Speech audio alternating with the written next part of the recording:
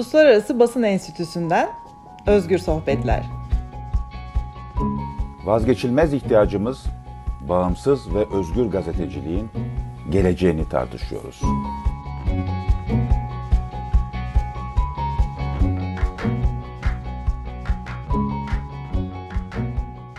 Uluslararası Basın Enstitüsü IPI tarafından hazırlanan Özgür Sohbetlere hoş geldiniz. Ben Cansu Çamlıbel, gazeteciyim. Her bölüm açılışında hatırlatıyorum biliyorsunuz. Bu podcast serisini Viyana ofisimizle beraber Türkiye'de gazeteciliğin karşı karşıya olduğu güncel sınamaları gündemde tutmak için bu hedefle hazırlıyoruz.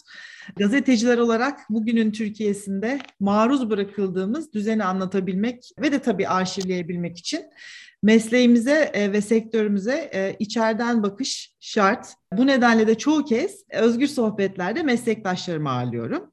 Ve ne kadar da şanslıyım ki bugün imzalarıyla, yaptıkları haberlerle, analizleriyle ben de ve tahmin ediyorum tüm okurlarda bu karanlık tünelin sonunda ışık var galiba duygusu yaratan neredeyse tüm gazetecilerle yolum kesişmiş. Aynı çatı altında haber yapmışız, heyecanlanmışız. Bugün de son 3-5 senedir özellikle her zaman ama son 3-5 senedir yoğunluklu olarak ülkemizin de şartları nedeniyle en riskli gazetecilik alanlarının başında gelmeye başlayan ekonomi gazeteciliğini konuşmak istedim. Her zaman çok severek, imrenerek takip ettiğim ve biraz da böyle her yazısını aman başına yine bir dert gelmesin diye içim titreyerek okudum. Çiğdem Toker'i davet ettim. Çiğdem Toker, Özgür Sohbetlere hoş geldiniz. Cansu hoş bulduk. Sağ ol. Mahcup ettin beni. Ne kadar böyle güzel şeyler söyledin ama ben de senin için karşılıklı birbirini ağırlıyorlar demesinler lütfen dinleyenler. Birlikte çalıştığımız o kısacık dönemde sen mesleğe henüz yeni başlamıştın ve bugünleri görür gibi olmuştum. Yani senin mesleki kariyerin açısından teşekkür ederim. Bilmeyenler vardır. Ben Hürriyet Gazetesi'nde işte 1997-98 ODTÜ'de henüz bir öğrenciyken staj yapmaya başladığımda Çiğdem Toker Hürriyet Gazetesi'nin Ankara bürosunda ekonomi muhabiriydi. Aramızda çok büyük yaş farkları yok ama ben onu her zaman meslek büyüğüm olarak görüyorum. O zaman da Hürriyet'in mutfağında hürriyetken gazetecilik öğrendiğim ekipten birisiydi Çiğdem Toker. Çok da böyle heyecanla, dikkatle izlerdim kendisini.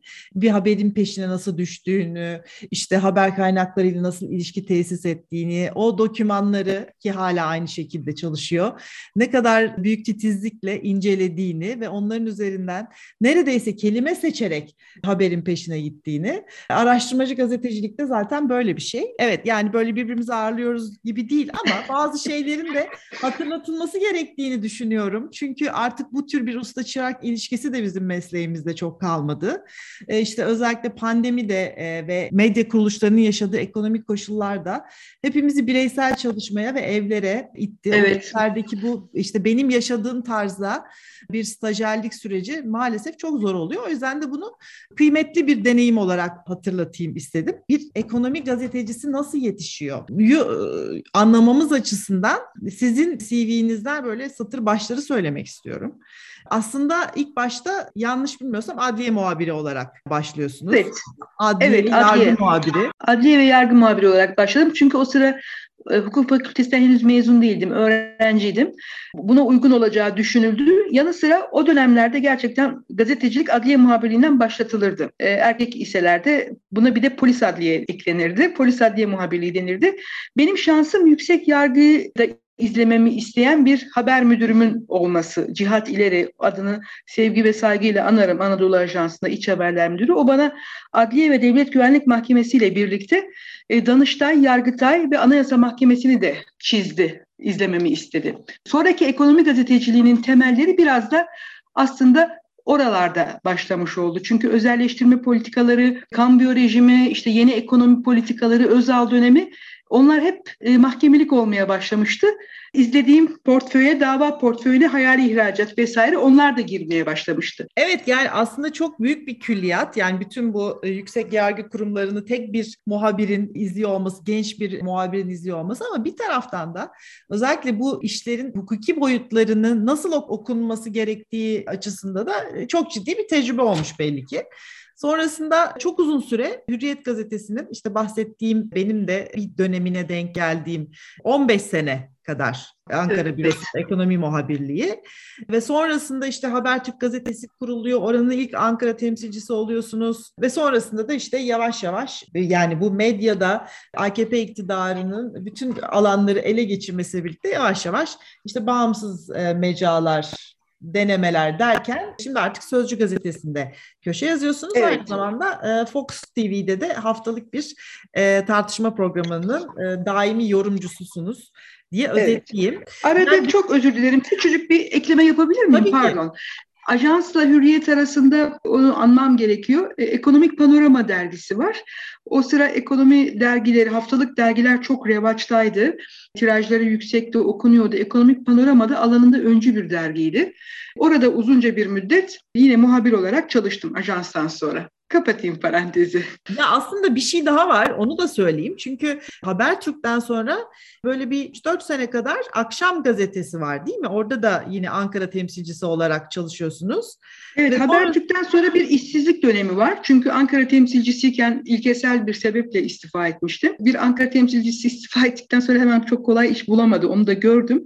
Bir 8-9 ay kadar sonra Akşam gazetesine İsmail Küçükkaya'nın davetiyle önce yazarlık sonra da Ankara temsilciliği. 3 yılı aşkın bir sürede orada çalıştım, evet. TMSF el koyunca da ayrıldık. Tasarruf mevduatı tam sigortası. olarak bunu aslında hatırlatmak için yani tabii o hani sizin kariyeriniz açısından atlanmaması gereken bir 3-4 sene ama aynı zamanda da bu TMSF'nin medya gruplarına el koyması süreçlerinin bir parçasıydı. Belki o döneme dair gözlemlerinizi de aktarırsanız yani bu medyada el değiştirme nasıl gerçekleşti?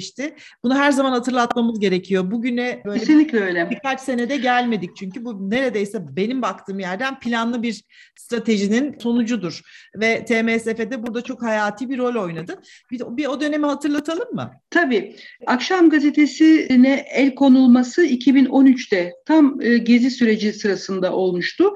Ama onun öncesinde belki bir milattan söz etmek gerekirse Sabah ATV'nin satışı önemlidir 2008'de. İhalesi. İşte orada Ziraat Bankası ve Vakıfbank, iki kamu bankası kredileri kullanıldı, harekete geçirildi. O sayede el değiştirme oldu. Yani iktidarın kendi medyasını inşa etmesi, Cansu senin de söylediğin gibi bayağı böyle bir zamana yayılan stratejik bir plan doğrultusunda işledi. Akşam gazetesi ve işte bağlı olduğu Çukurova grubuna el konulması da holding sahibi Kara Mehmet'in eskiden kalmış olan bir kamu borcu, işte faiz işletilmesi aklımda kaldığı kadarıyla bir kamu alacağına dönüştüğü için o alacağın tahsili için el konulduğu söylendi medya grubuna. Fakat biz bunu o sırada da iktidar medyasını inşa etme sürecinin bir parçası olduğunu ya da ona dönüşeceğini, arkadaki motivasyonun bu olduğunu elbette ki hissettik ve anladık. O nedenle ayrıldık ve zaten bizden sonra da hemen değilse bile 24 saat sonra değilse bile söz konusu gazete ve televizyonların nasıl iktidarın propaganda aygıtları haline geldiği herkesin gözünün önünde gerçekleşti. Bugün benzer bir şekilde Ziraat Bankası kredisiyle alınmış olan yani Demirören Medya Grubu'nun hala bir kuruş ödemediği bir 2022 aslında yani bazı şeyler hiç değişmiyor. Bazı şeyler değişmiyor. Ben de hiç ödeme yapılmadığını öğrenince çok şaşırdım açıkçası. İnsan her şeye rağmen bir ödemelerin yani kurallı işleyişe çok alışmışız herhalde ya da denetim fonksiyonuna alışmışız şeyleri izlerken, haberleri, olayları, olguları izlerken. Ben hatırlıyorum, konuyu açıyor dediğin gibi yine bu konuyla ilgili KİT komisyonu da bu konular görüşülürken hep kamu bankalarının yöneticilerine soruldu. Yani siz bu kuruluşları satın alırken yeterli teminat aldınız mı? İşte aldık dendi. Hiçbir sorun olmadığı söylendi. Hatta o dönemin genel müdürü sonra çıktı, dedi ki adamın parası var, gerekli teminatları gösterdi, ben de verdim dedi. Onu hiç unutmuyorum. Bir sivil toplum kuruluşu, bir meslek kuruluşunun toplantısında Bursa civarındaydı galiba. Şimdi hiç ödeme yapılmadığı söyleniyor. Kariyerinize, CV'nize bakınca aslında orada hatırlattığınız Habertürk gazetesinin Ankara temsilciliğinden etik bir pozisyon aldığınız için ayrılmıştınız. Aynı şekilde Cumhuriyet gazetesinden de yani 2013'ten sonra yazmaya başladığınız Cumhuriyet gazetesinden de yine meslektaşlarınızın arkasında duran bir pozisyon aldığınız için ayrıldınız. Yanlış hatırlamıyorsam değil mi? Yo, doğru evet, vakıf yönetimi değişir değişmez arkadaşlarımla birlikte 1,5 yıl cezaevinde kalan tutuklanan, yargılanan bir Cumhuriyeti susturma operasyonu vardı ve hukuksal sürecin başlangıcında bir takım ihbar mektupları önemliydi. Hiçbir şekilde içime sinmedi orada kalmak. Meslektaşlarımla birlikte, daha doğrusu arkadaşlarımla birlikte Cumhuriyet'in susturulma sürecine yargılanan ve benim davalarına tanıklık ettiğim arkadaşlarımla birlikte vakıf yönetimi değişince ben de orada duramazdım yani. Ben de ayrıldım, yazılarıma son verdim yani. Yani şimdi tabii kimseyi burada kim durdu kim durmadı diye eleştirmek değil konumuz ama genel bir prensip olarak özellikle bizimkisi gibi medyanın nefes alanının bu kadar daraltıldığı ülkelerde bir kolektif duruş sergilemek ve dayanışma sergilemek çok çok hayati bir durum aslında. Türkiye medyasında çok yakın zamana kadar ve belki de hala kolektif duruşu çok da sağlam göremiyoruz gibi bir endişem var benim açıkçası. Katılır mısınız? Büyük oranda katılırım. Yani kolektif duruşu sağlamanın güç olduğu alanlardan biridir medya. Ama şöyle de denebilir, şöyle de bakılabilir. Yani diğer alanlardaki durum neyse medyada onlardan çok farklı ve çok uzaydan gelen, uzayda inşa edilen bir alan değil medyada.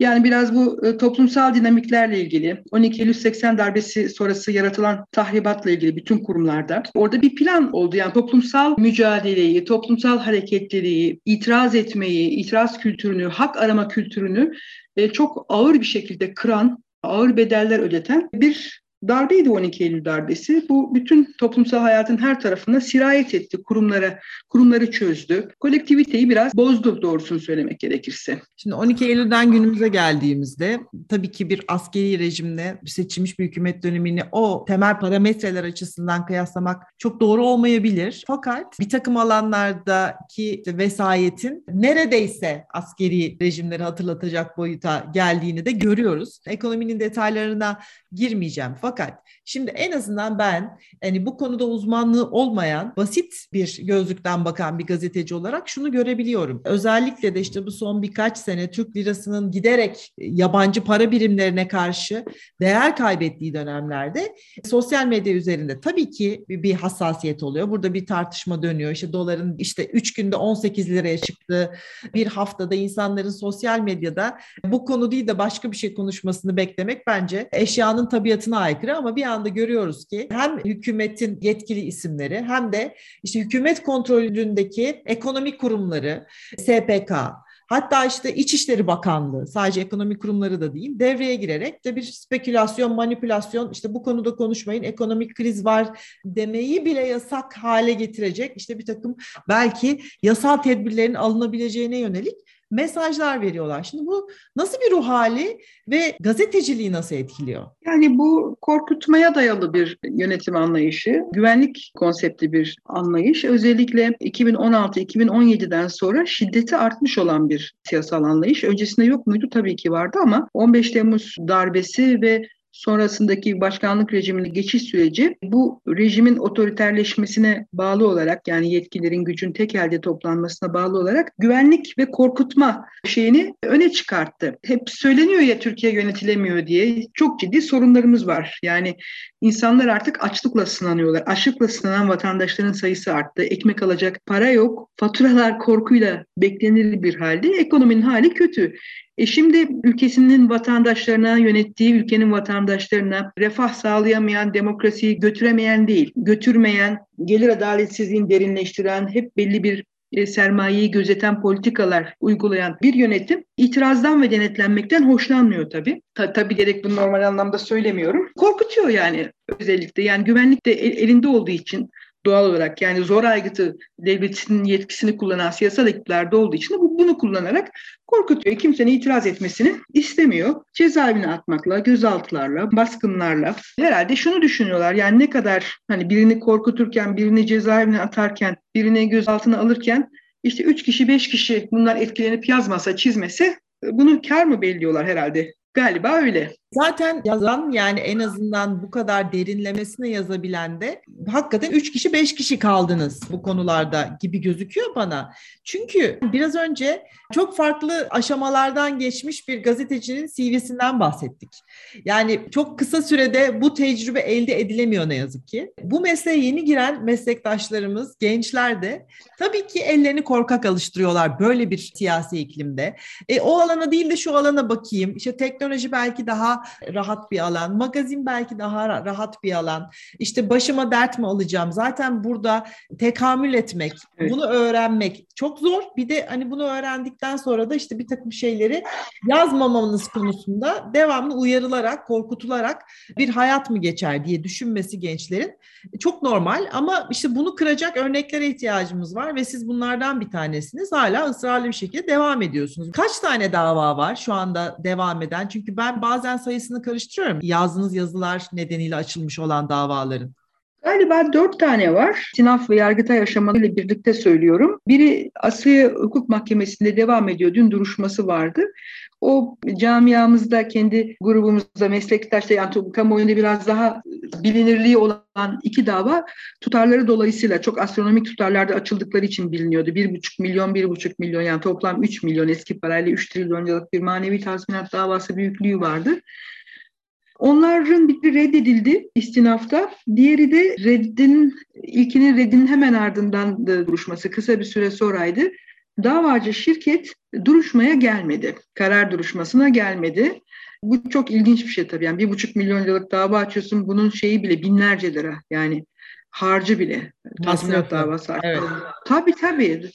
Ve gelmiyorsunuz karar duruşmasına. Yani bir kaybetme endişesi ve o kaybetme ihtimaline bizim tanıklık etmemizden duyulan bir şeydi herhalde o. Rahatsızlıktı. Öyle durumlarda çok ayrıntıya girmeyeyim. Müracaata kalma denen bir müessese var hukukta. İşte bekleniyor. 3 ay boyunca da bir değişiklik olmazsa dava açılmamış sayılıyor vesaire. Bir PTT'nin açtığı bir dava vardı.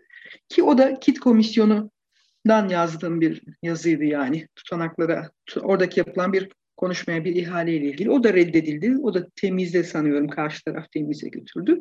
Bir de bu 2019 başında henüz yerel seçimlerden önce yazdığım bir İBB raporu vardı. Kurum içinde hazırlanmış bir rapor. O rapor biraz ses getirdi. Çok alıntılandı. İşte iktidara yakın dernek ve vakıflara sunulan olanaklarla ilgiliydi. Ve onlar için yapılan harcamalarla ilgili bir rapordu. İşte o raporla ilgili orada adı geçen bir vakfın açtığı dava var. Israrla nakit yardım aldıklarını yazdığım iddiasındalar. Davayı bunun üzerine kurdular ki oysa nakit kaynak alan başka bir vakıftı. Onu işaret etmiştim rapordaki gibi. O devam ediyor uzunca bir süredir. Dün onun duruşması vardı, tekrar ertelendi. Tazminat davası, manevi tazminat davasıydı o. İşte bu davalar, Cansu senin de söylediğin gibi hani bir yandan bizleri geriletmeyi hedeflerken ama çift amaçlı, uzun vadede de dediğin gibi belki işte genç meslektaşlarımızı, arkadaşlarımızı duraksatmaya, ya başımı niye derde sokayım dedirtmeye dönük bir motivasyon da içeriyor olabilir. Bu noktada şey önemli, yani çalıştığınız kurumun sizin arkanızda durması ve onun durduğunu bilmeniz çok önemli. O duygu hakikaten önemli benim için ama kurumsal olarak mali açıdan çok da güçlü olmasa bile bu yazmaya, çizmeye, bir hakikatin peşinde koşmaya asla engel olmamalı. Çünkü şöyle, yani belgelere dayanarak yapılan gazetecilikte korkuya da yer olmaması gerekiyor. Somut bilgilere, belgelere. Ben yazdığım yazıların birçoğunu çok büyük bir bölümünü açık kaynaklara dayanarak yazıyorum. Bunu da öneriyorum. Açık kaynaklar zaten yeterli oluyor gazeteciliği yapmak için. Çünkü gazetecilik nedir? Çok basit bir şey aslında. Yani bizi yönetenlerin nasıl yönettiğini takip etmektir. Bizim adımıza vergiler toplanıyor. İşte onu harcıyorlar. O harcamanın kuralları var. Nerelere harcıyorsun? Bir bakmak yani. Denetimi seviyor musun, sevmiyor musun? Bu soruları sorabilmek. Yani o açıdan gazetecilik aslında arkadaşların unutmaması gereken şey müthiş bir şey. Yani mesleğinizin çok başında gencecik bir muhabir arkadaşımız bu ülkeyi yöneten birisine eşit ilişki içinde soru sorabilir. Sorduğu sorunun da cevabını bekleme hakkına sahip. Halkın haber alma hakkı için. Soru sorabilirdi belki diye ekleyeyim ben. Ya Cumhurbaşkanı Erdoğan başta olmak üzere bazı hükümet yetkililerine soru sorulamaz hale gelmiş durumda Ankara gazeteciliği. Tabii, akreditasyonlarla, evet, yasaklarla. Ben işte yüksek yargı organlarını takip ederek gazeteciliğe başladım. Zaten hukuk fakültesi mezunusunuz. Yani açık kaynakları takip etmek de aslında bir mesele. Yani özellikle sizin alanınız için söylüyorum. Orada açık olarak ya işte mesela örnek verdiniz. Yani bu T3 meselesinde size açılan en son dava ile ilgili rapor aslında Ekrem İmamoğlu CHP İBB'ye yani belediye başkanlığına gelmeden önce AKP döneminde hazırlanmış bir rapor. Yanlış mı hatırlıyorum? O rapor açık bir kaynak değildi. Bu çok çok istisnai bir durumdu o. Aslında şöyle söyleyeyim, onun açık bir rapor olması gerekiyordu. Çok net. Yani İBB'nin faaliyet raporunun içinde yer alması gereken bir rapor olması gerekiyordu. Ama kurum içinde üst yöneticilere bilgi vermek amacıyla hazırlanmış, resmiyete dökülmemiş bir çalışma, bir raporu. Uzun süre inkar ettiler. Böyle bir rapor yok. Uydurdun, gerçek dışı, hayal mahsulü falan gibi böyle resmi açıklama yaptılar. İBB, o dönemki İBB yönetimi böyle bir rapor yoktur dedi. Sonra bu raporun İBB bilgisayarlarında hazırlandığı teftiş kurulu raporlarıyla ortaya çıktı mahkeme süreçlerinde. Neyse, şimdi o bir istisna. Ben özür dilerim, sözünü kestim. Yo, estağfurullah, tabii. Açık kaynaklar meselesi şöyle. Mesela 2012 yılında Muhasebat Genel Müdürlüğü Maliye ve Hazine verileri neyse ki çok şükür ki verileri yayımlıyor. Biz son dönemlerde TÜİK verilerinin güvenilirliğini tartışsak bile bütçe rakamları yayımlanıyor. Şimdi 10 sene önce de gizli hizmet giderleri yayımlanıyordu. Yaygın bilinir adıyla örtülü ödenek. Buna herkes erişebilir, herkes ulaşabilir. Anlatabiliyor muyum? Bütçe harcamalarının nereye nasıl gittiğini iş birazcık böyle merak etmeye, heves etmeye, bilene sormaya, zaman ayırmaya, veya sıkıcı gibi görülen o Excel tablolarına yoğunlaşmaya bakıyor azıcık. Açık kaynaklar kısmı. Aslında dünyada da belge okuma ve belge tarayarak, yani tabii bir kısmı açık kaynaklar değil, şimdi onları hatırlatacağım. Mesela Panama belgeleri. Burada Türkiye'de de birkaç tane meslektaşımız bu belgelerin analizi sürecine katıldıkları ve konsorsiyum kuruldu değil mi? Gazetecilik konsorsiyumu evet, kuruldu. Kendi başına bir araştırma ekibi kuracak bütçesi ve kabiliyeti olmayan kuruluşlar bir araya gelerek dünyada ve dayanışarak daha uzun sürebilecek bir analiz sürecini, veri toplama ve o verilerin analizi sürecini birlikte yapıyorlar. Ve sonrasında da aslında çok daha detaylı ve dört başı mamur bir tablo çıkıyor. İşte o belgede yer alan Türk iş insanlarının, Türk şirketlerin ya da Türk bakanların detayını o kadar bir anda yakalayamayabilir. Ama o ekibin içerisinde bir Türk gazetecisi de olduğu vakit parçalar daha hızlı birleşebiliyor. Dolayısıyla aslında bu uluslararası gazetecilik kolektifleri özellikle bu ekonomi haberciliğinde ve belge okuma meselesinde çok önemli bir gazetecilik silahı haline gelmeye başladı diye düşünüyorum ben. Mesela size böyle bir teklif gelse katılır mıydınız böyle bir ekibe? Konusuna bağlı. Düşünüp değerlendirdim. Hemen evet ya da hayır diyemiyorum ama şu nokta çok önemli. Gazeteciliğin yapılma biçimi hakikaten değişiyor dijitalleşmeyle birlikte. Değişiyor. Usul, araç, yöntem ve senin de eklediğin gibi herkesin her konuda uzman olmamasından kaynaklanan bir şey. O birlikteliği, o konsorsiyumla gazeteciliğin yapılmasını daha anlamlı hale getiriyor açısından, toplumsal fayda açısından. Ben de ilgiyle izliyorum. Yani genç arkadaşlarım dünyanın dört bir tarafında Panama dediysen bir de Paradise vardı değil mi? Bir de Paradise. O da benzer. Bir de Paradise vardı benzer bir şekilde. Bakalım nereye evrilecek? Yani kamuoyunun bilmesi gereken haberler saklandıkça, denetimden kaçırıldıkça ve dijitalleşme de arttıkça bu tür konsorsiyumların önemi de artacak. Öyle görünüyor yakın gelecekte. Yavaştan sonuna geliyoruz Özgür Sohbetler'in ama kapatmadan önce son bir konu var sormak istediğim. Sadece sizin başınıza geldiği gibi yargılanmak durumunda kalmayabilirsiniz yazdığınız haber ve yazılar yüzünden. Erişim engeli getirilmesi. Neredeyse habere ve konuya yönelik olarak bir yargı kararı sipariş edilir noktasına gelmiş durumdayız. Bunu da bir hatırlatalım. Sizin yakın zamanda oldu mu? Sizin erişim getirilen yazınız hangisiydi? Erişim engeli getirilen. Yakın zamanda oldu. Yine bir ihale ile ilgili. O kadar çok ihale yazdım ki. Şöyle bir şey oldu. Onu hemen anlatmak istiyorum. Bu kamu ihalelerinde olağan işler kitabını, 21B kitabını hazırlarken konuyla ilgili yazdığım yayıncımızla birlikte, sevgili Elif Hakkaya ile birlikte yazıları derliyorduk. Benim olduğunu zannettiğim yazının olmadığını söyledi bana. Bulamamış. Nasıl olur dedim. Ya yok dedi. Öyle bir yazı yok dedi. Yani o yazı 2 sene önce, hatırlamıyorum şimdi hangisi olduğunu, bir firma erişim engeli talebiyle başvurmuş. Suç ceza hakimliği hemencik ikiletmeden, öyle yapıyorlar genellikle, erişim engeli kararı vermiş ve bizim bundan haberimiz bile olmamış. Yani Böyle oluyor bazen. Bazen de geçenlerde işte bir şirket birçok linkle, haberle birlikte benim de yazımın yer aldığı birden fazla ihale ve birden fazla konusu vardı. Erişim engeli istedi. Burada önemli olan şey şu, erişim engeli kararı verildiği zaman yapılan itirazlar hiçbir işe yaramıyor. İtiraz ettiğiniz zaman o dinlenmiyor, reddediliyor ve hemen Erişim Sağlayıcılar Birliği'ne karar gönderiliyor ve o yazıyı gazetede çıkarmak zorunda kalıyor. Tabii yani mahkeme kararını uygulamak durumunda. Tazminat davası boyutu var. Bir de giderek daha sık başvurulmaya başlanan bu yol var. Şirketler, kurumlar, vakıflar çok aktif bir şekilde kullanıyorlar. Özellikle iktidara yakın olduğunu bildiğimiz şirketler, vakıflar, kurumlar, kuruluşlar. Ben hiç duymadım. Yani bir erişim engeli kararını talep etsin bir kurum, suç ceza hakimi de bunu reddetsin. Ben şu ana kadar duymadım. Genellikle onların istediği yönde kararlar çıkıyor. Bu da bilgiye erişim anlamında çok ciddi bir ifade özgürlüğünü kısıtlayan ve sansür getiren bir mekanizma tabii. Bir ceza aracına dönüşmüş durumda. Evet, buradan bütün meslektaşlara da minik bir çağrı yapmış olalım. Zaman zaman haberlerinizi ve yazılarınızı kontrol edin. Yani 3-5 sene önce yazdığınız, 10 sene önce yazdığınız. Siz fark etmeden onlar uçmuş olabilir. İşte kitap hazırlama sürecinde fark etmişsiniz. Çok hazin bir örnek aslında. Çok teşekkür ediyorum Çiğdem Toker. Özgür sohbetlere katıldığınız için çok keyifli bir sohbetti ve çok da aydınlatıcı olduğunu düşünüyorum verdiğiniz tüyoların.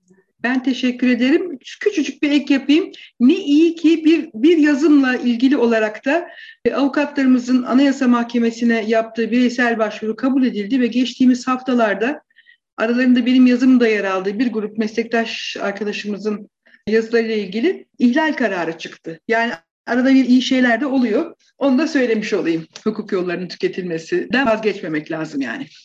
Daha sık bu tür yargı kararlarına rastlamak umuduyla diyelim. Biraz daha umutlu bir tonda noktalayalım o zaman. Noktalayalım, evet. Sohbetleri. Tekrar teşekkür ediyoruz. Ben çok teşekkür ederim.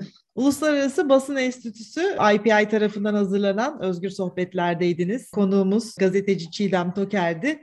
Tekrar görüşünceye dek hoşça kalın. Kendinize iyi bakın. Bu podcast Avrupa Birliği'nin maddi desteğiyle hazırlandı.